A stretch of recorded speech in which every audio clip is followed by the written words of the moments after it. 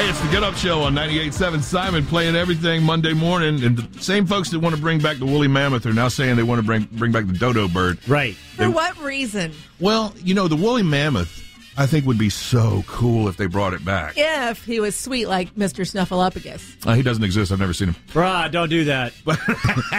But the issue is, what people are saying about that is, what would you do with a woolly mammoth other than put it in a giant cage? It's not practical. Probably try to eat it. I would happily keep one at my house. I would love to have a woolly mammoth. Sure. But if it was sweet. The same company wants to bring back the dodo bird. And what are we going to do with that? They figured out a way to reprogram the DNA. And what they're going to do is they're going to take that new bird DNA and put it in pigeon eggs to grow a dodo bird. God, this is not going to end well. I've seen this. The thing is, the last dodo bird was killed, in the 1700s or something like that, they said? Yeah, 17 or 1800s. But we don't know. Nobody alive knows. They could be the most deadly, meanest things in the world. That's probably why they killed them all. That's right. The first one that hatches eats the face off of whoever's right there. I have a new nemesis. The dodo bird. Got a better chance of that than you do beating a turkey. I don't know. We'll find out.